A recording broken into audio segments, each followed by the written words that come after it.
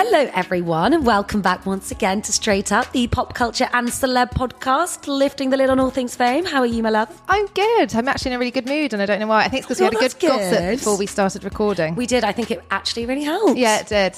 Love a little gossip before we jump straight in. And I haven't spoken to you all weekend. How was your weekend? It was great. It was really nice. I was looking after my mum's dog, so I saw them in the bath together. It was very sweet having the two dogs together. The two dogs, not the dog and your mum.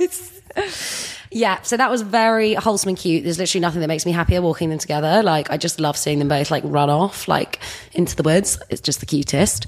So that was good. And then I had my friend Danielle's birthday. We went to Peggy Goo's Pleasure Garden at Finsbury Park, her like festival that's put on by amazing. I went on one of your friends' Instagrams, can't remember who. Yeah, it was so good. They took better content than you, I must say. Yeah, I didn't take tons of pics, but it was so great. Like, it was such a good crowd, just good vibes. The music was so good. It was small, like there was only 2 stages, but it was all just perfectly done. And it looked like Lost Village. Yes, it felt like Lost Village. Right. It definitely had that vibe. Yeah.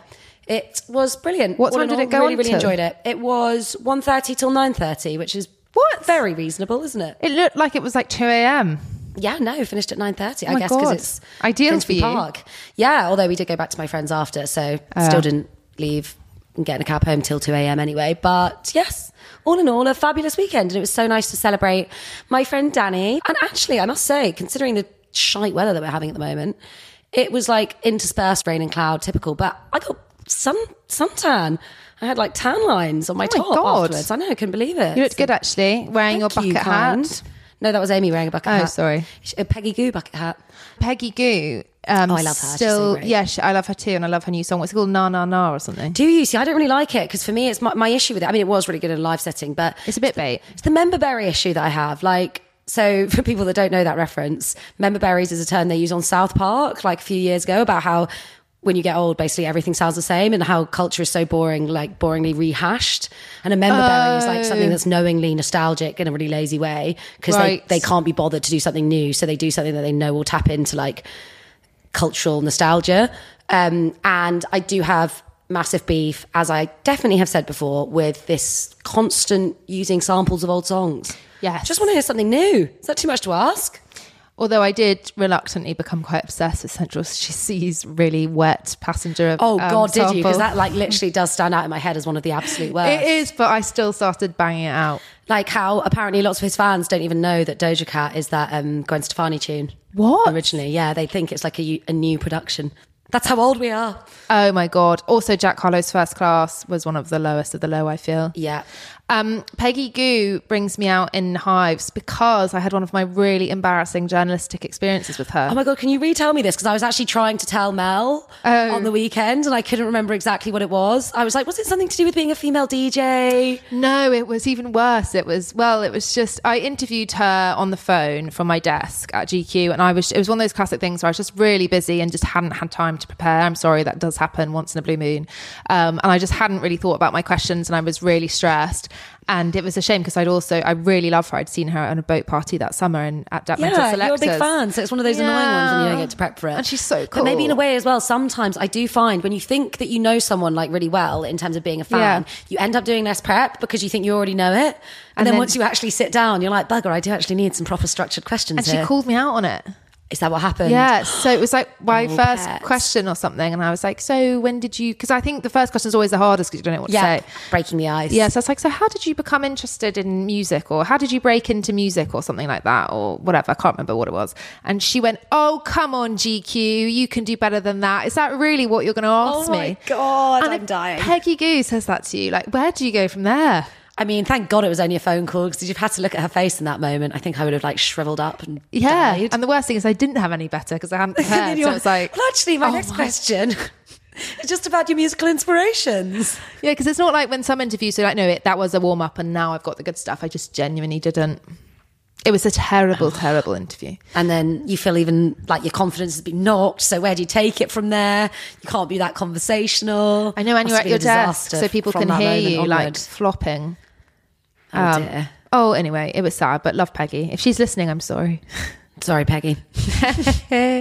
So that sounds fun, babes. It was great. How was your festival fun at Wilderness? Yes, it was great. Were you reviewing? I was reviewing. Was it a 5-star review? It was a 4-star review.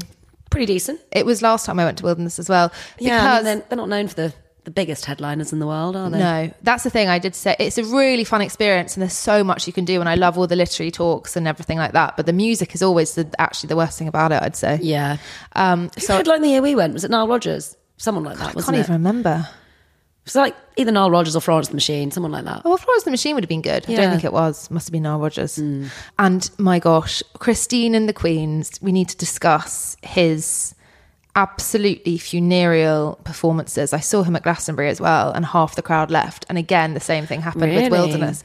Because it's like a one-man, by the way, he uses he, him pronouns now. And it's essentially a one-man rock opera about life, death and rebirth, where he plays 3 characters, like himself, his mother, an angel, and I think like his former self. It's an incredible piece of performance art, and the album I actually absolutely love, but it's not a Saturday night headliner. No, it's not what people have paid to come to a festival to see. No, I think it's like if you're a Christine and the Queens fan paying for a gig, you want to go to like niche show, then you'd really enjoy it. Yes, but like it was so depressing.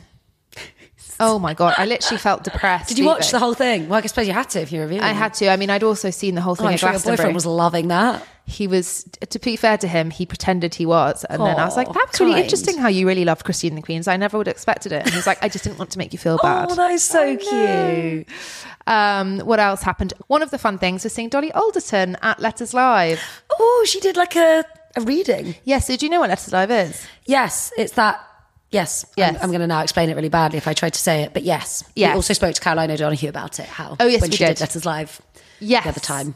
So it's an event series where celebrities read out literary correspondence from notable names. Often it's like people in the past. And this year it was Benedict Cumberbatch, Emma Corrin, Taron Egerton, who all at Wilderness. Yeah. God, and Starry. Claire Foy. Wow. I suppose because they're all like, yes, I will take free tickets and constant access to the Veuve Clicquot area if I can read one letter. Taron Egerton apparently was seen skipping to the front of the queue without a reservation at one of the banquets that we were at.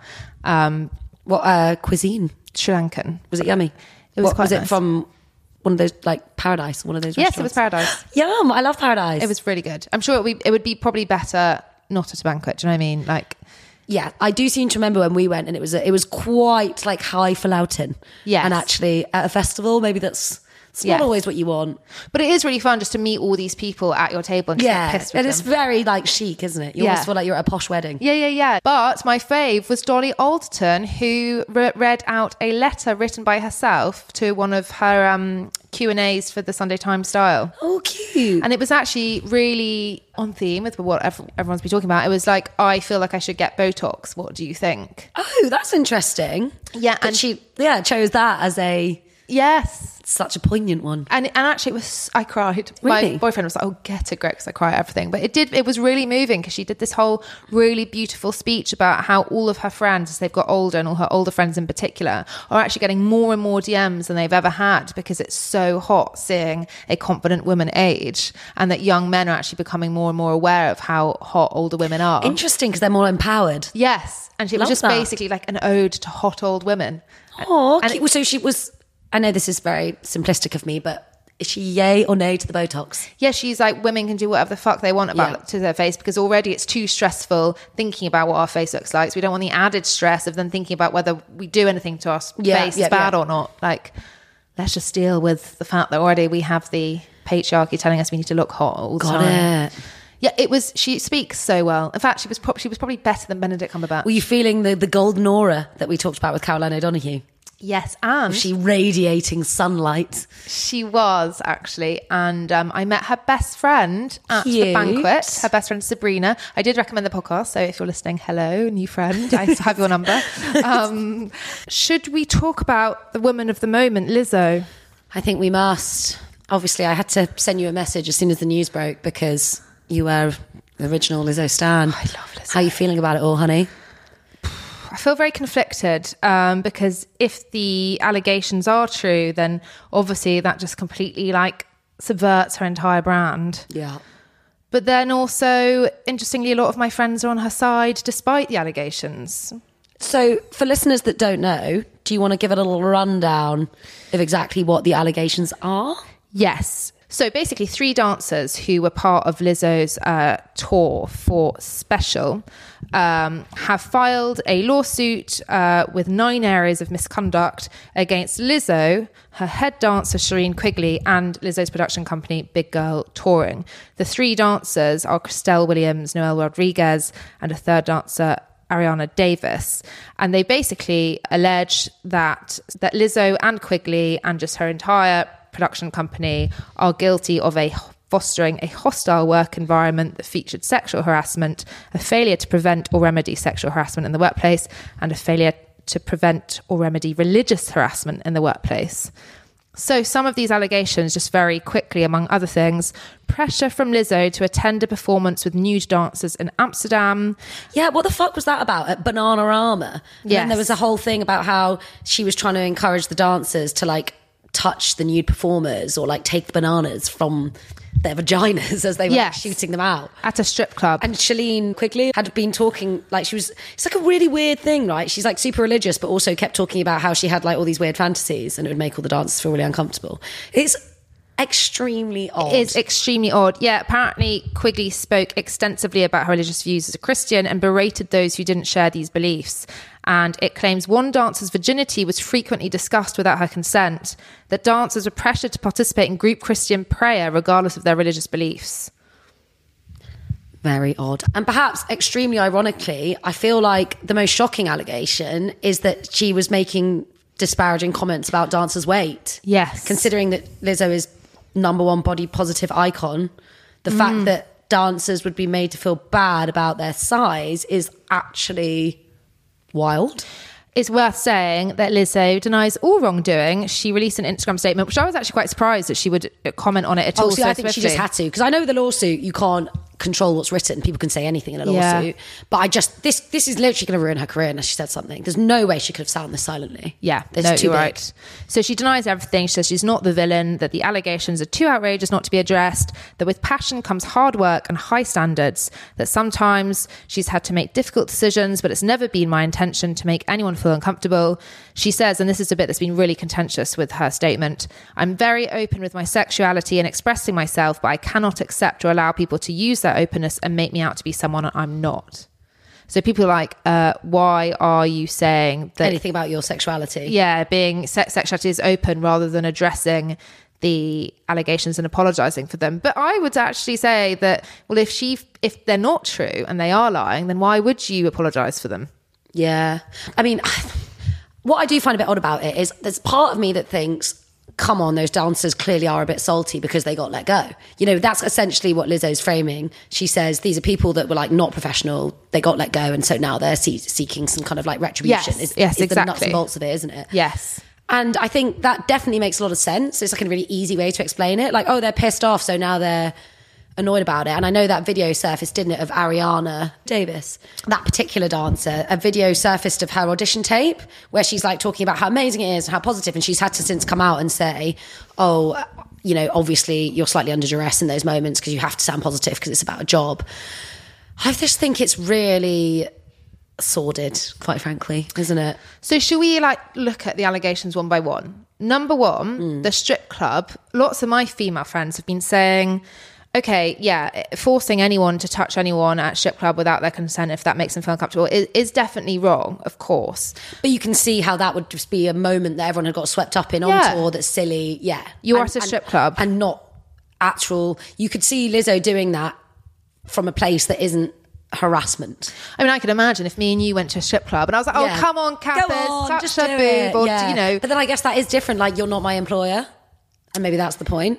Yes, that's true. Although I commissioned... The power dynamics off. That's true. A piece that we just published in the Telegraph, the writer interviewed lots of people on Twitter, like ordinary women who aren't like part of the Twitter frenzy about what they actually think. And they were like, yeah, but in the creative industries, the line between employer and employee is already really blurred. And she's like, you know, one of the women were like, I do coke all the time with my employees. It's completely normal in the creative industries, which I actually would say is wrong, but very true. Yeah. And she was like, you know, Christmas parties where all, you know, we do karaoke, we're all slut dropping each other on the dance floor. Yeah, like, it is a different dynamic for sure than more traditional corporate workplaces. Like our and even corporate, I would say actually corporate workplaces might be the worst for drug use with your employers. Some wild shit going down, don't you? Yeah.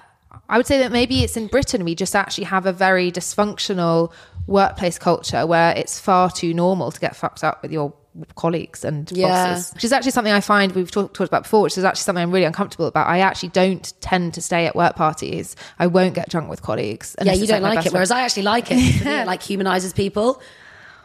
See, I actually really like that professional boundary. Like, I really want them obviously to be a friend in a way, in a professional setting, and that's it. Like really comfortable with them. 6 o'clock. Yeah, like really comfortable with them. Yeah, but and banter with them in the workplace and stuff. But there's a line, and actually, I find that if you cross that line at a workplace drinks, then that line will be crossed in the office. And I've had that before, where someone can say awful things to me that they think is a joke in the office. What? Because we've got drunk together. No, you're right. I definitely see that it like blurs those boundaries. I think if you have a tendency to not be a good person or to be problematic, then you're going to fall foul of that boundary. Yeah.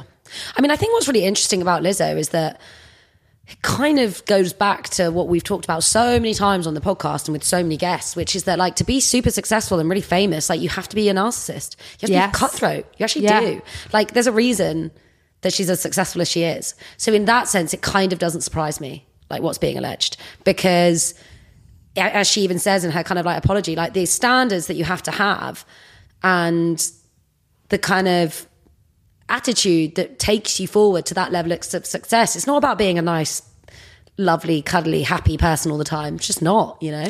Yeah, she's a boss. Yeah, and you don't get where she is by accident. And I think you got to throw a couple of people under the bus. I'm not saying that's right at all. I think that's actually wrong. But I think that's how success in our society is often built. Like there aren't that many people that are super successful that haven't like had to step on other people to get there, you know? Yes, your point is not that she should be excused. It's more like, why are we surprised?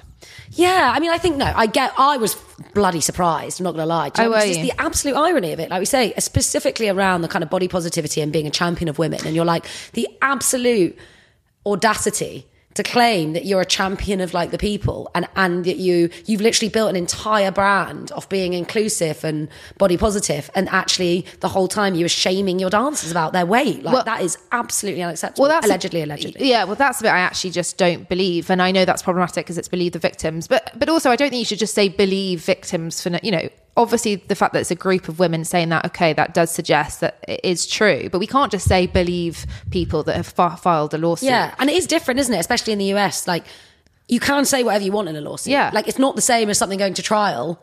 Like it is different. Like they're just allegations. Yes. They're not proven. And I would find it really odd that someone's complete identity. It would be really, really like just so counterintuitive and so bizarre that she would have made this whole thing her brand and her whole identity, like you say, if actually she isn't, you know, a champion of body positivity. Also, she is a large woman. So it's not like, you know, she's not practicing what she, you know, that is what she is. So it's even more strange. But maybe it's one of those weird things where it's like, oh, people can't discriminate against me, but I'll discriminate against others. You know, that kind of, again, like very narcissistic attitude. I mean, what like absolutely compounded it for me was that other allegations came out from people that weren't the three women that said, true. This is true to my experience. So what did you read? So there was a few dancers that backed that up. And also then I read something from the Oscar-nominated filmmaker, Sophia Nali Allison, who basically just like echoed the lawsuit's allegations. So just for background, she was meant to be filming Lizzo's HBO documentary, and essentially it didn't end up happening. So her comment was, I usually do not comment on anything pop culture related, but in 2019, I travelled a bit with Lizzo to be the director of her documentary. I walked away after about 2 weeks. I was treated with such disrespect by her. I witnessed how arrogant, unkind and cruel she is. I was not protected and thrown into a shitty situation with little support. My spirit said to run as fast as you fucking can, and I'm so grateful I trusted my gut. I felt gasless and deeply hurt, but I've healed.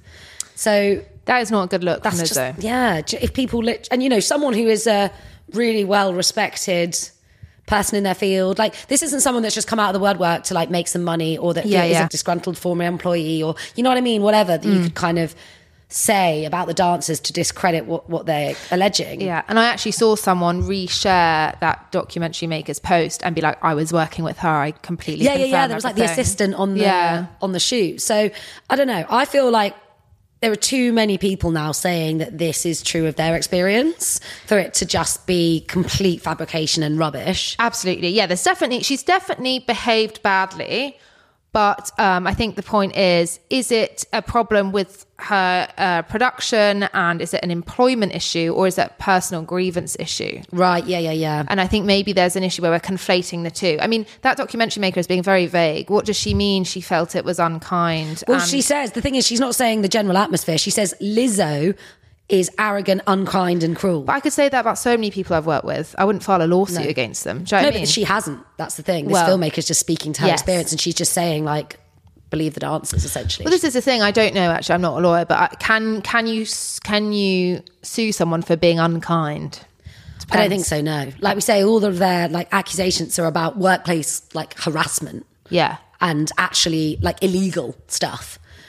So it's not just about her personality. But that to me speaks volumes about what Lizzo probably is really like. And did you see Grimes chimed in? Yes. So saying she was really nice to her and that they were like really close when they were both nobodies, essentially. Yeah, she was like, Lizzo has literally been only the nicest to me, even when she was no one, and also that she's always been so supportive, and she's only ever seen exemplary behaviour from her. And she said, I have experience too of sometimes other people on your team will not be nice, or will harass people, or will do problematic things, and you won't actually know. So there might also be an issue if people on her team, like Shireen Quigley, for instance, totally, are doing stuff. Well, even quite a lot of those accusations, like the subtext, I feel like they're coming like for Shireen Quigley. They're not like directly about Lizzo. It's like the workplace culture that is going on, rather than like every single allegation being something that Lizzo herself specifically did. And of course, turning a blind eye to a workplace culture is also very wrong. You need to be accountable for it. But it's not as simple as Lizzo is the villain and she needs to be cancelled. No, but on the flip side, I think it's quite a good example of how, at the end of the day, like, it's not just men that misuse power. Yes, very true. And that, like, highly successful women can be just as narcissistic.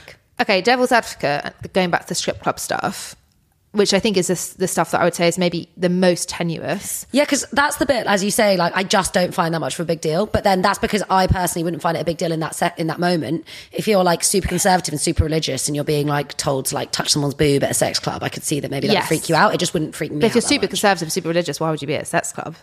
Well, exactly. But I guess also I've not really had serious sexual assault or any real sexual assault. So I don't have trauma in that sense that would be like triggered by someone forcing me to touch someone in a way I wasn't comfortable with. You know, I can imagine someone who has had to do that before would be really triggered. But again, the issue I find with it is like, if you're working for Lizzo, who is so much about like sexuality, like she twerks on stage with the dancers at Glastonbury, she's constantly touching her dancers on stage. It's such a sexual performance in such a fun, cheeky, loving way. If you're not comfortable with that kind of intimacy, I find it strange that you'd want to be one of her dancers. Yeah, no, I completely agree with you. I think if you're someone that's like very conservative or very religious or very uncomfortable with any like overt shows of sexuality, why on earth would you want to be one of Lizzo's dancers? Yeah, it's all part of her show. It's not like it's like, oh, what a secret, Lizzo secretly really sexual and touching everyone. She does it on stage at the Pyramid stage. I think she even, she's like twerking on them and slapping their asses and stuff. Yeah, so it kind of feels like it's that classic thing, like you say, of like where does the line between real life and performance and creativity and whatever like blur? Like maybe in her mind, having a laugh at the strip club is just an extension of what's going on stage. Yes, perhaps. And maybe an issue is that they did raise all of this with her and she didn't take it seriously, and that's why they've had to file a lawsuit, you know, which I have empathy with. But see, I think part of it as well, without being a massive cynic, I absolutely believe the dancers, by the way, but I do think obviously there's like monetary reasons that they filed the lawsuit, obviously. You know, I don't think it's just to like have your day of telling the truth. Like, they want damages. I think there's too much evidence against Lizzo to not believe that she has definitely behaved badly, and I believe the dancers. What's really upsetting is seeing how much people have used this as an excuse just to be fucking racist. Yeah, that's fucking outrageous. I saw like some really like poignant tweets from Stephanie Yeboah. Did you see those? Yeah. It's such a shame that like someone who's been such a beacon it's now giving people like a massive excuse to be racist and fatphobic. It's so true. It is actually, more than anything, it's just such a shame, because It's such a shame. she stood for such amazing things. And I feel like there are certain corners of the internet that are literally like gleefully rejoicing in her downfall, and I think that that's really sad. And I think, like we said, in a way, as much as it's an example of how women can misuse power, it's also like just bloody typical that such an amazing woman would get torn down. And the most awful people are going to use this as an excuse to tear down fat black women. And I wonder what will go on with like her brand with Litty, and like, do you know what I mean? It'll be interesting to see, because like, how can you possibly sell like inclusive clothing in the way that she does with this kind of stain on your reputation? Also, I actually read a piece that was a bit more critical of Lizzo's brand pre-scandal. Ooh, okay. A writer said that actually they were already quite suspicious of Lizzo's kind of mission to promote larger women and larger black women. And she said that Lizzo had actually become a pawn for conversations surrounding the dark side of brand-friendly empowerment, and that a lot of the campaigns that she did were just kind of like cynical. For instance, she teamed up with beer brand Miller Coors for its first ad campaign targeting mostly female consumers to promote a sparkling cocktail and her single "Cause I Love You." Right, so it all felt horrifically capitalist and not really about inclusion and positivity at all. Then she did Absolute Juice and strawberry and apple flavors for Absolute Vodka. I mean, there are several others. So she's just using them as brand partnership opportunities, essentially. But then I'm like, if I was really famous, I'd want to make loads of money through brand partnerships as well. I mean, I would, but I definitely wouldn't like hitch my cart of my brand to other brands like that. Because like you say, you've kind of got to show what you stand for, and there was a really big opportunity with that brand for her to be like owning the most inclusive sort of shapewear / activewear brand in the world, you know? And it just dilutes the message. It just dilutes the message and makes it hollow. But then again, if your entire brand is that, then it's actually really difficult to separate yourself from the brand, and therefore any partnership you do is going to be piggybacking on that. Yeah, I see what you mean. God, that's a tricky one. Like, how can she do any brand partnership where that's not the focus? Theme. So in terms of being cynical about her as well, I saw this TikTok last night from an independent artist called Elle Baez. I might be pronouncing that surname wrong if I am, sorry. But she claims that there are alleged suspicious similarities between her own work and Lizzo's. So she frames it very much as like, this is what happened. I've sat on this for 2 years. I wasn't going to mention it, but with what's going on, I will just put the facts out there and you can make up your own mind. So she was a finalist in Lizzo's Watch Out for the Big Girls dance search. She was about to be booked. It was a dream come true. She was sent over the contract like she'd made it. She was going to be in the dance troupe, and she got lawyers and her family to just read over the contract, as you do. And those family members were like, do not sign this. This contract is really dodgy. Like, that she wants to, like, Lizzo and her team will have ownership over your art and your likeness and like everything that you ever do from now until the end of time. So as an independent artist, you make your own music. Like, you don't want to give away ownership to that. She asked Lizzo's team to change it, to make some red lines, and they were like, no, we can't give you special treatment over the other dancers. So she didn't get the job. She was obviously devastated, thought she'd like ruined her chance at her big break because she hadn't signed this contract. But obviously it in some way felt that it was still the right thing to do, and the lawyers that she knew had been just like, you'd be mad too. She then goes on to mention how during the whole process of auditioning, she'd sent over 2 of her original music videos as a way to show her work as a body positive artist. So her 2 songs were Better With You and Paint Me. The TikTok draws attention to what are really, in all honesty, like absurd similarities between the music videos. So Better With You, this dancer's song, has a video set in a classroom that becomes a 70s disco.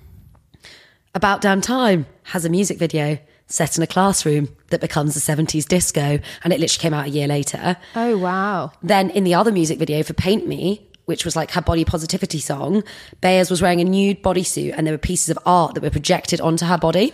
That was the kind of theme of the video, classical paintings. 2022, Lizzo was on tour and she performed a song called Naked. She also wore a new bodysuit on stage, and there were pieces of art projected onto her body. Oh my gosh. And that's part of the tour kind of set. So, yeah. So there are 3 things that play there, I guess. One is it's not necessarily Lizzo coming up with those ideas. It might be from someone from her team. Oh, yeah. Like, this isn't to say that it's necessarily Lizzo. It's like the Lizzo team at large. Yes, it's more likely to be someone from her team, actually. Yeah, Secondly, her it's going through videos from yes. a dancer, like... How original are those ideas? Probably actually they are quite specific. Sorry, I just don't... And it's literally with the classroom as well. It like starts with like people looking bored and there's like a blackboard. Yeah. Like it's literally shot by shot similar. It's not just broadly, oh, it's set in a school. Yeah, yeah. Like it's literally like this very specific like modern day classroom becomes a 70s disco. Yeah, yeah. Like that's quite niche. It's harder to deny that than like sonic similarities that like Ed Sheeran has had to... Yeah, exactly. deny. These are like actual visual reference points. Yeah. Whereas with music, you can kind of be like, well, every composition is inspired by another composition. Yeah, and you can be subconsciously picking up on other melodies and all of that. Whereas this, you're like, sorry, but the 2 videos that she sent in to show how she's a body positive artist, then there's incredible creative similarities with things that Lizzo does a couple of years later. Dodgy. A lot to think about there. Yeah, it'll be interesting to see how it unfolds. I assume with the lawsuit, I mean, I'm literally the worst when it comes to... It's lawyerly information, so I absolutely don't know what I'm talking about. But will it go? Yeah, that's the one. Will it go to court? Like, how does this work? When will all of this go? Will it go to trial? I don't know. Be interesting to see. Anyway, do you think her career can recover from this, even if she manages to beat the lawsuit? Because I mean, look, Kevin Spacey has managed to be cleared of all allegations against him, which I think a lot of people on the internet think is mad. Yeah, but I feel like as well that is a bit different. Like, I feel like there's allegations that Kevin Spacey was facing were more serious. Yes, they were sexual assault. Yeah, of a minor, weren't they? Sexual assault of a minor. Yeah, so I think with Lizzo, I think if she can boss the court case, then I think she'll be fine. Like, she has like 13.5 million Instagram followers. She's lost 220,000 in the last week. Like, that's not even 10% of her overall following. Oh, no, it is. I thought it was 22,000. She's lost 220,000 followers. Oh, wow. Oh, altogether, not just from Instagram. No, from Instagram. Oh, wow. From her 13.5, she's now down to like, 13.3 whatever, or something. Yeah. Yes, if she can beat the lawsuit, she still has loads of fans who support her. And if you think that Doja Cat lost 400,000 followers off the back of her disparaging comments about her fan base recently. Yeah. So that's irked people a lot more. Also, at the end of the day, look, if you make good music, sorry to say, people are still going to listen to you. Everyone still listens to Michael Jackson. Oh, well, it's this constant debate, isn't it, that there is no wrong or right answer to, of like, do you separate the art and the artist? Because I don't really listen to Michael Jackson anymore. And it's not like a principled decision that I made after I saw Finding Neverland or whatever. It's just that, like, to me, it's just too far now. It's too gross. I know, but I think we live in such a bubble. Yeah, I guess because we're in like the wokey media circles. Because actually I was speaking to someone about this today, a playwright, and I was saying, like, oh yeah, people wouldn't watch this or wouldn't be comfortable with this anymore, blah, blah. And she was like, yeah, they would. You're talking about like the Twitterati or the media bubble. We both work in the media, but the average person doesn't give a shit. I mean, Michael Jackson, I mean, Lil Nas X even did like a little song. He sampled Beat It at his Glastonbury set. And I hear him all the time played at weddings. True. And we were dying when Akon was talking about how much he loved him and blah, blah, blah. But like, and it felt like we couldn't cross-examine him. Yeah. Whereas if it was R. Kelly, we'd be like, too problematic. Absolutely not. Gosh, it's all very tricky. I don't know what I make of it all. Yeah, and I guess the difference with Doja Cat is like telling your fan that they're weird and shouldn't be so obsessed with you is not illegal or like that problem. It's just a bit rude. Yeah. Whereas obviously, go get a job or help your parents around the house. That's what she said in one of her. Which I mean, to threads. be fair, like, come true. If you literally have that much time that you're on the internet as a stan, like maybe you should. She was like, I find it really weird that you're using my government name as your Twitter name. It's like, actually, that is weird. But I also see it from the fans' point of view of like, we just love you. They love her. It's performative as well. It's like they're not actually that obsessed. It's a lot of it is performative. It's like a whole culture. Get into a whole oh my God, I mean, rabbit hole with that, couldn't we? So yeah, I'd be intrigued to know what happens. And closing statements, I would like to say that yes, I think let's believe women and let's assume that they are telling the truth. Let's hope they're telling the truth, because it'd be fucking cynical and awful if they weren't. But let's not count Lizzo out just yet. Hear, hear. Yeah, let's see. Let's wait for the facts. On to other things. Shall I give you? Yeah. Okay, this is now sounds really bad because I feel like we're doing like a tirade of like tearing down women. It's not meant in this way, but it is juicy. And I've wanted for like the last week now to run you through Ariana Grande's cheating timeline. I am on the edge of my seat, babe. Go for it. Oh, damn, actually. I've just thought I was with my friend the other day who's an electrician on the Wicked set. I totally should have asked him. So, as some of you may or may not know, in July, when Ariana Grande was pictured at Wimbledon, it she wasn't wearing her wedding ring. And basically, soon after, TMZ reported that Ariana Grande and her husband, Dalton Gomez, were divorcing. And they've only been together for 2 years, since 2020. Shortly after the news broke, multiple publications also reported that Ariana Grande has started a relationship with Wicked co-star Ethan Slater. And can I just say at this point, listeners, you should Google him. Yes. Because... punching. And I hate using that word because I think it's deeply awful. No one is punching, really, and it's a horrible way to describe a relationship. But I am just surprised that someone as famous as Ariana Grande, who is used to like heartthrobs, the A-list heartthrobs, would go for a normie. Well, if internet sleuths have got any modicum of truth within their theories, then part of it is perhaps a kind of strange psychological thing going on with Ariana where she loves someone else's man. So Ethan Slater has a baby. He and his wife, apparently his wife, Demois says, not that we could look at it because obviously we've been blocked. Oh my God, I forgot about Demois. Yeah, Demois claimed that it was all going on before they separated. So Ethan Slater, basically a week after Ariana Grande's divorce was announced, Ethan Slater's separation was announced, and then Ariana Grande and Ethan Slater's relationship was announced. So it all looked a bit fishy in terms of, did it all start while they were both still in relationships? They've obviously been filming this film for like months and months in London. Apparently, according to Dumois, Ethan Slater's wife is apparently a doctor, and she like quit her job to come and like move to London to be with him while he's filming. Dalton Gomez is in real estate, so he couldn't travel to be with Ariana while she works. He has to be based in LA.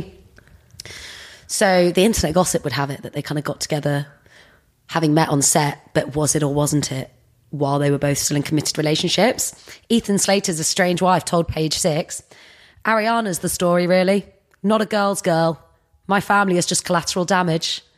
I mean, Eesh. Doesn't look great, does it? Apparently Ariana had the audacity to hold his baby. Yeah, apparently she'd like go around there and like be all friends with the wife. You cannot hold the baby of the man wife you're sleeping with. Yeah, and the wife you're disrespecting. Deeply inappropriate. But as I say, having done a bit of digging, it unfortunately seems to be a bit of a repeating pattern for Ariana. Oh my God. Discuss. Shall I give you the timeline? Yes. So in 2013, Ariana's first like public relationship, it was with Jai Brooks, who's an Australian musician. Mm-hmm. He accused Ariana of cheating on him with Nathan Sykes, who is also a musician. In The Wanted. Exactly. That same year, rumours that Mac Miller and his longtime girlfriend broke up because he cheated with Ariana started going round. Oh my God, Mac Miller, the rapper, American rapper. Yep. In 2016, Naya Riviera said in her book that Big Sean cheated on her with Ariana. Oh my God, Naya Riviera, who's in Glee and died. Yeah, in that tragic river accident, paddleboarding, I think it was. Big Sean being the rapper who's now with Jahane Aiko. 2018, Mac Miller's ex, Nomi, revealed on her Tumblr blog that Mac had cheated on her again with Ariana in 2016. In 2019, there were rumours that Ariana cheated on Mac Miller with Pete Davidson while he was in a relationship with Cassie David. In 2020, Cassie said that she found out Pete was cheating on her with Ariana via Instagram. Cassie David, the SNL writer, and also, doesn't she write for like The Cut or something? I think so. She's like a sceney writer. Yeah. In 2019, TMZ reports that Big Sean and Ariana are getting cozy in the studio again while he's with Jahane. In 2020, Dalton Gomez's ex, so Ariana's husband, separated from now, obviously, she posted an Instagram story that was like, when you see your ex with the person they told you not to worry about, which obviously very much fueled cheating rumours. So all in all, unfortunately, and I'm not saying this to tear her down, I like Ariana, it's just an observation. She's got the psychology of a serial cheater. So, two things. Number one, I would like to preface this was it's always the person who's actually cheating on their other half's fault. So in this... Yeah, so she's been involved on both sides. Yes. Basically, every single relationship that she's had in the public eye has been embroiled in some sort of cheating. Yes. drama. And if she's doing the cheating, then it's her fault. But I think if the man's doing the cheating, then it's his fault. Oh, totally. But it does give new meaning to her 2019 song, Break Up With Your Girlfriend When I'm Bored. Oh my God. I do, it? You know, when the Love Island people come on, and one of them, I think last year, or maybe it was this year, was like, I just love other people's men. Like I like always get other people's men. And she's like really proud of it. And it's like, that is like, there are women out there that literally just go for other women's men. Yeah, it's like a weird, so I think I don't want to get it too much into it, like we say, because it's like pathologizing someone that I actually have no idea about. But there are like things going on, you know, on the internet now where people are saying that like it's basically speaking to like her insecurity. Yeah. And that it's like something to do with like never feeling good enough yourself, and you always have to like take someone else's thing, because then that validates it more to you than if it was just like readily available to you already. I don't know, you know what people are like, very. But then there's also psychology. There's probably also something of just people just love the thrill of it. Yeah, the thrill of getting something that isn't yours. I mean, I've always thought like it's interesting how all of Ariana's relationships always seem to be like really short. And like they're often very passionate. Like obviously her and Pete Davidson were like engaged but then didn't get married, and like, you know, I just always found it interesting with the famous people. And I'm like, how could you like be engaged to like 4 different people? Like, how can you have not clarified a bit on your judgments by that point? But I think famous people become addicted to incredibly intense feeling. That's like musicians become addicted to the applause and being on stage. Like need the dopamine. And the adrenaline, yeah. And so I reckon they just constantly need intense experiences. Yeah. I mean, you can only get... How can you possibly compete with being on stage in front of thousands or being so famous that hundreds of people will swarm you in a street? So true. And actually, I don't know what character Ethan Slater is playing in Wicked. To be honest, I've seen Wicked the musical. I don't really remember that many love storylines. Yeah. But there is an intense chemistry on set and stuff. Like actors always say that, right? Like it is quite common to fall in love with co-stars. Yes. Bennifer. Exactly. Johnny Depp and Amber Heard. Yeah, it's just like a classic way that classic of the genre. Actors meet. Yeah. I mean, look, if I was an actor and I had to have an intense romantic storyline with a really hot male actor, I'm sorry to my boyfriend listening to this, but I might be, you know, I wouldn't act on it, but I might be a bit tempted. Well, it's like the Strictly curse, isn't it? There's obviously something that's like very like pheromone inducing about these kind of creative jobs, I guess, when you're like in a bubble almost with these people and it's like super intense and you're really close and you're like living with them, eating with them, working with them. I found that, and this is really lame, but I even found that working at the pub. Because you're working these really antisocial hours, so you can only really socialise with the people working with you. You're socialising at very late hours. You're constantly having lock-ins, always over alcohol. You're in your own little bubble. No, you're right. You end up only hanging out with the people that you work with. Yeah, that's very interesting, Kathers. Where do you stand on women who you feel have specifically tried to go after your boyfriend? Has that happened? Well, yeah, I was going to say, well, that would be theoretical because I've never been in that situation. And like we're saying, to be honest, I really don't think that that's like most people's like MO. Most people just want a nice, lovely, supportive, available partner. However, there are the occasional, as we say, perhaps emotionally damaged people that seek what they can't have. Often they don't even really want a relationship with that person. They just want to see if they can get them. And then which is why they always end up lasting such a short amount of time as well. So they just want to see if they can get them to transgress. And once they do, they're like, okay, next. Yeah. Thank you. Next. Thank you. Oh my gosh. You know, speaking of this, of people having intense connections with co-stars, it actually does give weight to Penn Badgley's belief that when you kind of kiss a co-star on set, you are kind of just like professionally cheating. He didn't quite say it like this, but he was basically, he asked his the director on You if he could stop filming like physically romantic scenes with his co-star, like no more kissing scenes. And he said he just found it like disrespectful to his wife. Yeah, we talk all about it in our Jordan Stevens episode. Yes, with we him. do. Have a whole debate about it. And I kind of understand, like, he actually makes this point in Dua Lipa's episode of her podcast Out of Service, I think last week. He says in a fight scene, for instance, you are simulating violence, but with a kissing scene, you're not simulating kissing, you are kissing. Got it. So actually, there is a big difference. Such a tricky one, that I just don't know. Because with sex scenes, you actually now as intimacy coordinators, you choreograph a sex scene. You're not actually having sex. Yeah, but with kissing, it's weird. You are actually just kissing. Yeah, well, it's just super intimate, I guess, anyway, isn't it? That's kind of like, even with sex scenes, like being that physically close to someone, even if nothing's actually happening, is like, it could go in all sorts of ways, which is obviously why like intimacy coordinators are now like a prerequisite.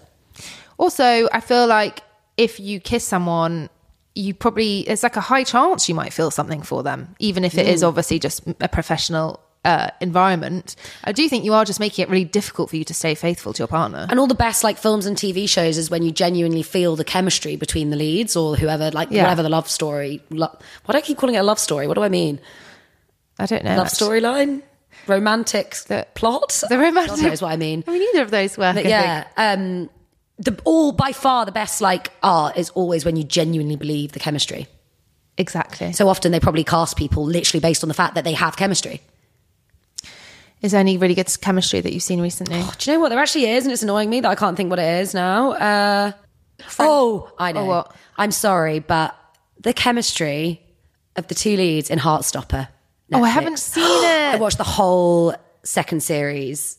Literally. Did you not watch the first? Yeah. Oh, the second series came out this weekend. Oh, right. So I've watched the whole thing. Oh, wow. And I've got to say, it's just the most heartwarming, gorgeous, like fuzzy, like it just gives all the good feels. I love it. And I think the two leads, like Ket O'Connor and Joe Locke, are just the most believably sweet couple ever. Like watching their relationship on TV is like the most amazing thing. Like I just love it. I absolutely love it. And it's so believable. And I just want to smile the whole time that I'm watching it. Talking of chemistry between two men on screen, Brokeback Mountain. I know that Jake Gyllenhaal and Heath Ledger were not actually bisexual or gay, I don't think, in real life. No, I don't think so. But the chemistry between them and that sex scene, I remember watching like 10 years ago and being like, cool. Yeah, I saw that. It's really funny that you bring that film up because Marlon and I were just talking about it yesterday because I saw it in the cinema. Did you? Yeah, because it was iconic because it was like the first time that in like a big Hollywood film, like a gay love story is being portrayed. And I kind of only went to see it for that reason. I'm not going to lie, I do remember the film being quite like relentlessly bleak and dark, but not because obviously anything to do with the sexuality of the characters, just that kind of cowboy world, because I'm currently watching Yellowstone. Have you heard of Yellowstone? Yes, of course. Yeah. Huge hit in the southern states of America. Oh, is it particularly big down there? So that's our new like series at the moment. I'm in series 3 out of 5. And for those of you that don't know, it's Kevin Costner's show that's set on a fictional ranch in Montana. It's meant to be the biggest ranch in the US. So it's kind of like Succession for cowboys. Oh, nice, like, little pithy. Big money. You know, they travel around in like helicopters and they have security, but it's all looking at the almost like border wars that are going on the ranch, because the ranch borders with Yellowstone National Park. And there's also stuff going on with like a native Indian reservation. So there's a lot of warring over the land, essentially. And it follows this family, much like in Succession, the patriarch and his kids who all work in varying degrees for the family business. Yes. And and I love it for that insider look at cowboy culture, because I guess I just didn't really know all that much about it. Is it in also like the modern day? It's quite, set like really? Contemporary, which I find really interesting. Is it quite intense emotionally? Well, that's kind of why my partner and I, like I say, were talking about Brokeback Mountain, because I was saying it's similar-ish to that in that it does paint a picture of this Wild West kind of world being very bleak, very macho, lots of violence. Not really somewhere I'd want to be, to be honest. I also feel like there's something about films that are set in like manual labor and nature and being like man outside that feel very intense, because it's made me think of another really beautiful gay love story, God's Own Country, starring the Crown star Josh O'Connor, which I really recommend. Again, I think, because it's like outside. Where's it set? So it's set in Yorkshire. Oh, so it's all quite like rugged countryside juxtaposed with the rugged men. It's about a young farmer who falls in love with a migrant worker from Romania. Oh, it's really good. Josh, where is Josh O'Connor? What the hell is he doing? He's disappeared a bit, hasn't he? So fascinating stuff, babes. I think there was also a question you wanted to ask me. There was. So this is general. And I want to know what all the listeners think too. We can actually whack one of our little polls up so we can get some feedback. I am a big fan of Refinery 29's Money Diaries. Love. Yeah, I knew you. I love them. Love a bit of that and too. The Cuts Sex Diaries. Yeah. Insider info on exactly how people live their lives is basically what we live for. Yeah. I love the Refinery 29 Facebook group as well. So obviously there's the articles, the actual money diaries, but there's like a hive mind Facebook group where people can write any like financial sort of worky, like that style of question. So it might be about like a mortgage, it might be about your pension, it might be about a job offer, or it could be a more general advice thing. You know, they totally depend. But I saw this one particular entry that had really like riled people up. And I wanted to get your take on it. Go on, so babe. I'll read you the anonymous poster. Exciting. Yep. I'm so intrigued to understand more about people's opinion that bills and expenses should be split with their partner according to their ratio of incomes. I could understand this when married or when you have children, but I struggle to see how this is fair otherwise. I have worked incredibly hard and sacrificed a lot, financially and emotionally, to secure a higher paid career, whereas my partner, unmarried, is not really career motivated, but is more of a spender than me. I am more of a saver. Is it fair that I'm paying for more of the bills rather than them aiming to increase their earnings? I mean... Oh my God, that's such a tricky one. Such a hot topic. Like, it also so depends on their background, because I think like if one of the people came from an underprivileged background and therefore like have to support their family, or they have worked so much harder to get that money and don't have any safety net. Because a lot of the people might be a free spender because they know that they have their parents as a safety net. Yeah. And that influences it. Yeah, totally. I mean, I thought what's so kind of problematic there, like you say, that doesn't give context, is that like salary isn't a reflection of hard work, and she doesn't say what he does. So, you know, it's probably, you know, if he's working in the public sector, then that's different than if he's got like some half-assed part-time job while she like pays for everything. You know what I mean? Like there's not enough context there, I didn't think. Yes, there's not enough context. But oh God, it's so hard. It's really hard, isn't it? Because on theory, I do agree that splitting bills proportional to income is fair. Like, you want to have the same, you know, you're a team with your partner. You want to have expendable income to do stuff together. You want to be able to go to restaurants and holidays. So what's the point of like splitting everything down the middle and then them literally not having a penny left to like go on a holiday or do those nice things? Like, but on the flip side, I've never done that. So I don't know. Cause like I've only ever lived with Marlon, but obviously there's swings and roundabouts when different times in your lives, like people pay for more and someone has more money and stuff like that. But our bills and stuff, we've always split halfway. Yes. I also think if you have a discrepancy, an imbalance in income, I think it's only fair to stick with, for instance, with like renting a place, stick to a budget that the lowest paid person can afford, and everything other than that, it's like an additional extra that the higher earner has chosen. Exactly. So like I think their lifestyle choices. Yes. Yeah. So if you're not happy with being in a budget place, then you can offer to pay more for the rent. But what I guess I found really interesting about this is that obviously, you know, there's like 100 comments. I'm sure most of these women, if not all, definitely see themselves as feminists. They're fiercely, you know, verbose about the need for women to have financial independence, that kind of thing. But what really struck me is how many of the commenters, and I've noticed this previously, so I found it interesting that this person commented it in the first place, because I very much noticed on this group there's a trend for people having their salary paid into a joint account with their partner. And that to me is kind of counterintuitive to like what I don't know. To me, I just feel like as a woman, like it's so important to be financially independent. Like I wouldn't want to pay my salary, my work money into a joint account. Like I just wouldn't want to do that. And I can't really say why. Because like I say in theory, I'm like, yeah, it's totally fair that you like proportionally split expenses and yada, yada, yada. But there's something that makes me feel weird about the idea of my personally earned money being paid into a share account. I think I'd only want to put an agreed sum every month that we both put in. Like, so you wouldn't ever get your salary paid into a joint account? No, I think I'd be like, let's each decide to put in 10% or 20% into a joint account. Right. But yeah, I do find it really weird that my parents just seem to have like, they don't have their own finances. I mean, I find it less weird for like older people like that, as we say, because even as this commenter says, she's talking about this in the context of them not being married and not having children. Yeah. Obviously, especially with children, you know, I think that there's a whole different conversation there, because, you know, you often have to make agreements about who's going to be the primary caregiver, who's going to earn less. You know what I mean? Like, I think like what's really, really important is that like, you know, you contribute to the household in non-monetary ways. Like you're a team with your partner. Like there are multiple ways in which you can like contribute to your life together. It doesn't have to be like monetary, but yeah, I think if you have kids, it's different. As a woman, you probably have to step back from work for a while. You might need your partner to be paying your rent or the mortgage. You know, like it's a bigger picture, I guess. I use Splitwise with my partner But sometimes he'll often not put stuff on there because he knows I can afford less. But then sometimes I have got too complacent and I won't realise how much he's actually paid for because he's not putting it on Splitwise or he's not telling me. So then you don't even know that he's treating you. Yes, and I'm often like, you actually need to tell me because I will forget. And then often when I buy something, I'm like, oh, split it with me. And I'm like, yeah, but I bought all this stuff. Right, yeah, and I'm like, yeah. actually, I need to be more like conscious of when he's paying for stuff, which is actually quite a lot. Also, this is really toxic of me and problematic, but I'm sure loads of women feel the same. Like, I am not above being paid for at restaurants and stuff. So, because what I thought was interesting with this comment is that I wondered, if it was the other way around, like, is there some element of like, I guess, ingrained like patriarchal thinking there that she ultimately doesn't like that her partner earns less than her? Yeah, probably. I mean, that's what some of the commenters. Sorry to jump in.